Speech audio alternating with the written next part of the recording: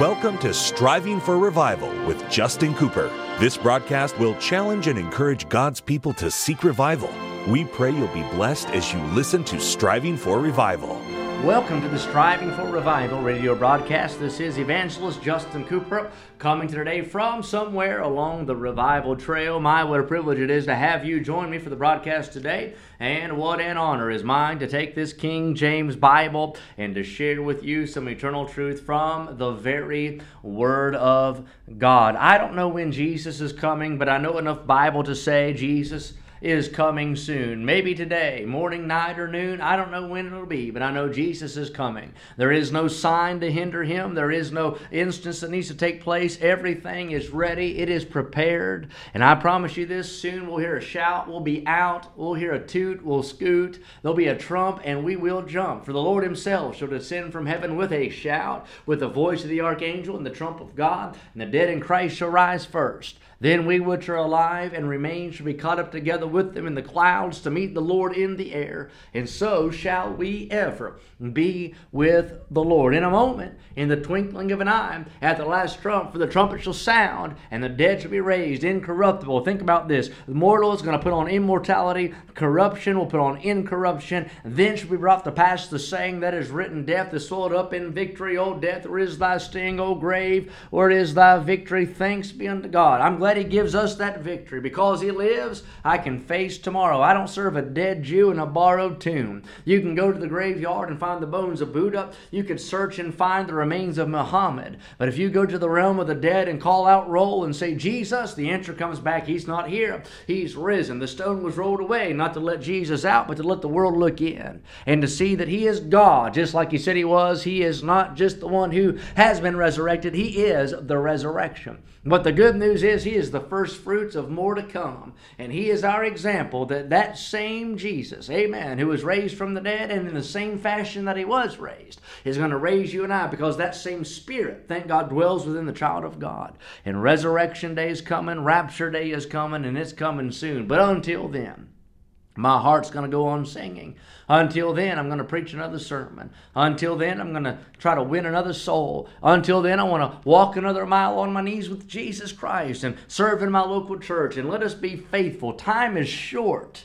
And let us get the work done. Work for the night is coming, when man will work no more. And I hope you're doing something today of eternal value. Don't waste your time. Spend it on eternity. And every day do something to lift high the name of Jesus and exalt the bloodstained banner and to further the ball down the field, if you will, the gospel, get it closer to the goal line. Tell somebody that Jesus saves even today. Now, we're in the book of Ruth. And I think I could spend from now till eternity in this little 4-chapter book. But we are in Ruth chapter 2 for our 5th Bible study. And we'll not even come close. We'll have to do at least 5 more in this chapter before we close it out. I'm turning my Bible page even now just to see. We are down to about verse 11. But there is a powerful truth we'll see in verse 11. We'll probably go past that truth as well. But I want you to see it. And remember the story now. Ruth has come to Bethlehem with her mother-in-law Naomi. Naomi is collateral damage from Elimelech, her husband's bad decision. And let me say this, sir, husband, father, mom, wife, adult, teenager, none of us make decisions that only impact ourselves. Every decision is like a domino, and it's going to knock other things down, whether for good or bad. But there's a ripple effect from every decision that we make. Ruth and Naomi are reaping the bad harvest of Elimelech's bad decision. And because of that decision, they are destitute, they are broken without. God, though, in his grace and goodness, leads Ruth to a field owned by a man named Boaz. Boaz is a mighty man of wealth. He has provision. But more than provision, Boaz has power.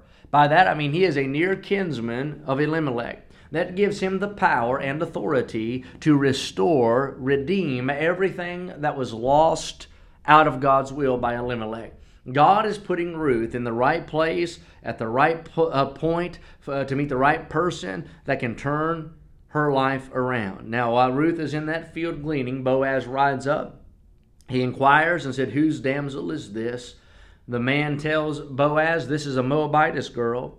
And Boaz looks at Ruth and says, just stay right here. You don't have to go anywhere else. He said, you just stay fast by my maidens. He said, I'm going to provide for you from now. That is grace, neighbor. He said, I'm going to make sure you have what you need and then some. You don't have to go hunting for it. You don't have to go searching for it. You have found the right place. You have found the right person. And I'm going to provide for your every need. I'm going to give you food to eat. I'm going to give you water to drink. Everything that you need, my hand will provide for you. And isn't that just how God has been in my life and in yours? Not just since salvation, but even before I got saved, God was providing for me. Every time the lost man breathes in and out, every time he finds food on his table, every time he gets a check to put in the bank, every day that he lives this side of hell, that is God's mercy and God's goodness and God's grace in his life.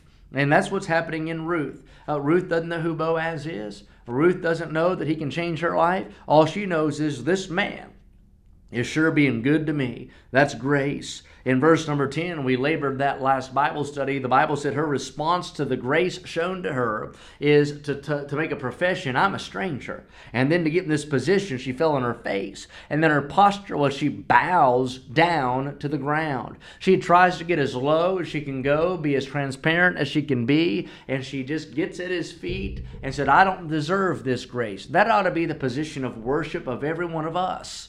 Worship is not a rock concert. Worship is not a pep rally for the flesh.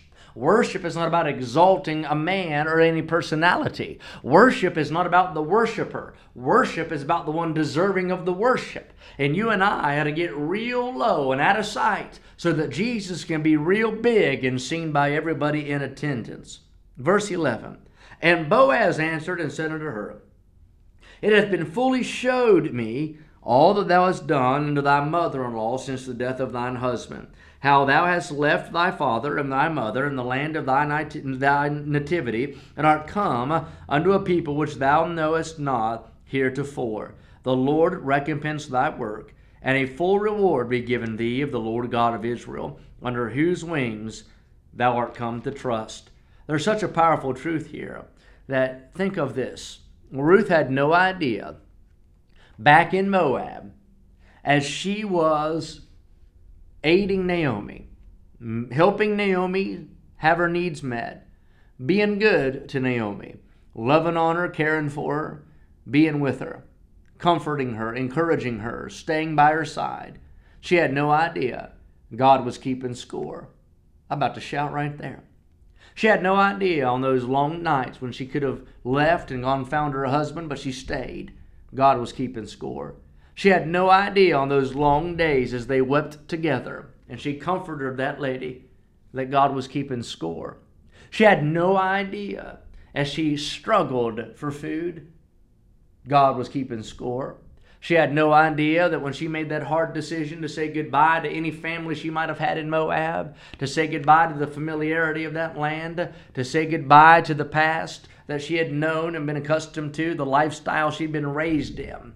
She had no idea that as she made that hard decision to sever the past and to go forward into the future, God was keeping score. She had no idea as they sat there in what must have been a rundown shack of a house in Bethlehem, having no money, just two broke, widowed women. She had no idea as they sat there with dusty floors and the heat of the day and the cold of the night and people casting their judgment and slandering her name, saying that's that Moabitess girl right there and that's that woman Naomi who lost it all out of God's will. She had no idea that just by staying faithful and tending to her mother-in-law that God, hallelujah, was keeping score. But here it says that why is God being so good to Ruth? Maybe because Ruth was so good to Naomi. And we find that Boaz knows all about it. She said, why have I found grace in thy sight? I think Boaz could have said, because you showed grace to your mother-in-law. I'm going to be extra good to you because you've been extra good to somebody else. I'm going to bless you because you've blessed somebody else. I'm going to love on you because you've been loving on somebody else. Now listen, we don't serve and we don't minister to get.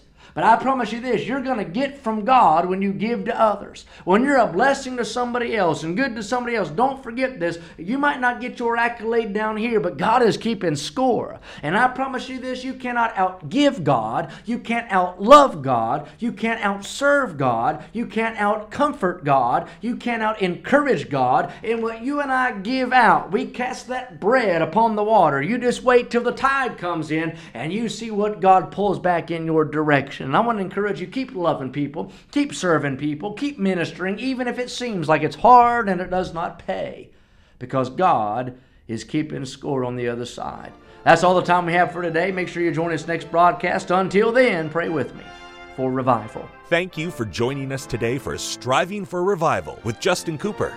Listen at this time every weekday as we strive for revival.